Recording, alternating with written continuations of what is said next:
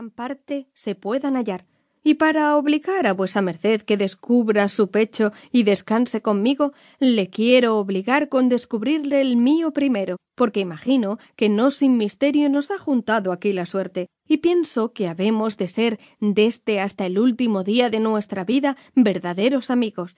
Yo, señor hidalgo, soy natural de la Fuenfrida, lugar conocido y famoso por los ilustres pasajeros que por él de continuo pasan. Mi nombre es Pedro del Rincón. Mi padre es persona de calidad, porque es ministro de la Santa Cruzada. Quiero decir que es bulero o buldero, como los llama el vulgo.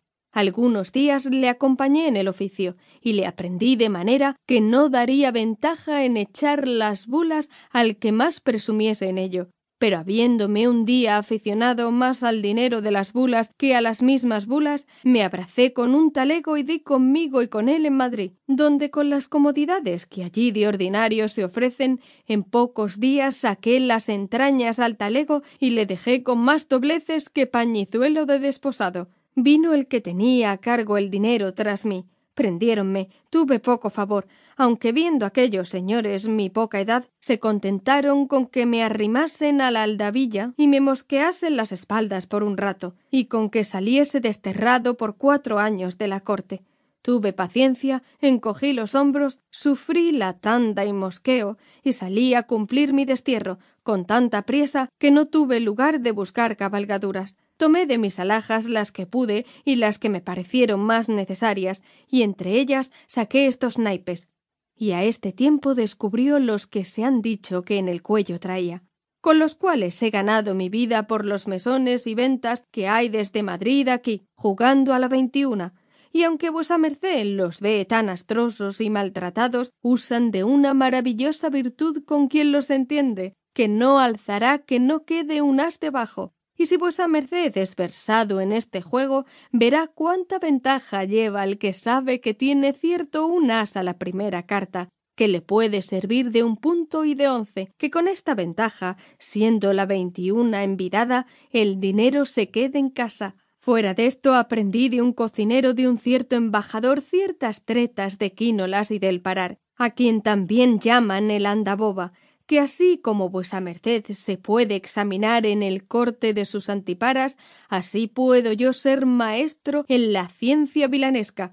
Con esto voy seguro de no morir de hambre, porque aunque llegue a un cortijo hay quien quiera pasar tiempo jugando un rato, y de esto hemos de hacer luego la experiencia los dos. Armemos la red y veamos si cae algún pájaro de estos arrieros que aquí hay. Quiero decir que jugaremos los dos a la 21 como si fuese de veras, que si alguno quisiere ser tercero, él será el primero que deje la pecunia. —Sea en buena hora —dijo el otro—, y en merced muy grande tengo la que vuesa merced me ha hecho en darme cuenta de su vida, con que me ha obligado a que yo no le encubra la mía, que diciendo la más breve es esta: yo nací en el piadoso lugar puesto entre Salamanca y Medina del Campo. Mi padre es sastre, enseñóme su oficio, y de corte de tisera con mi buen ingenio salté a cortar bolsas. Enfadóme la vida estrecha de la aldea y el desamorado trato de mi madrastra. Dejé mi pueblo, vine a Toledo a ejercitar mi oficio y en él he hecho maravillas, porque no pende relicario de toca ni hay faldriquera tan escondida que mis dedos no visiten ni mis tiseras no corten, aunque le estén guardando con ojos de Argos. Y en 4 meses que estuve en aquella ciudad nunca fui cogido entre puertas, ni sobresaltado ni corrido de corchetes, ni soplado de ningún cañuto. Bien es verdad que habrá 8 días que una espía doble dio noticia de mi habilidad al corregidor, el cual, aficionado a mis buenas partes, quisiera verme, mas yo, que por ser humilde no quiero tratar con personas tan graves, procuré de no verme con él, y así salí de la ciudad con tanta priesa que no tuve lugar de acomodarme de cabalgaduras ni blancas, ni de algún coche de retorno o por lo menos de un carro. —Eso se borre —dijo Rincón—, y pues ya nos conocemos, no hay para qué aquesas grandezas ni altiveces. Confesemos llanamente que no teníamos blanca ni aun zapatos. —Sea así —respondió Diego Cortado, que así dijo el menor que se llamaba—, y pues nuestra amistad, como vuesa merced, señor Rincón, ha dicho, ha de ser perpetua, comencémosla con santas y loables ceremonias.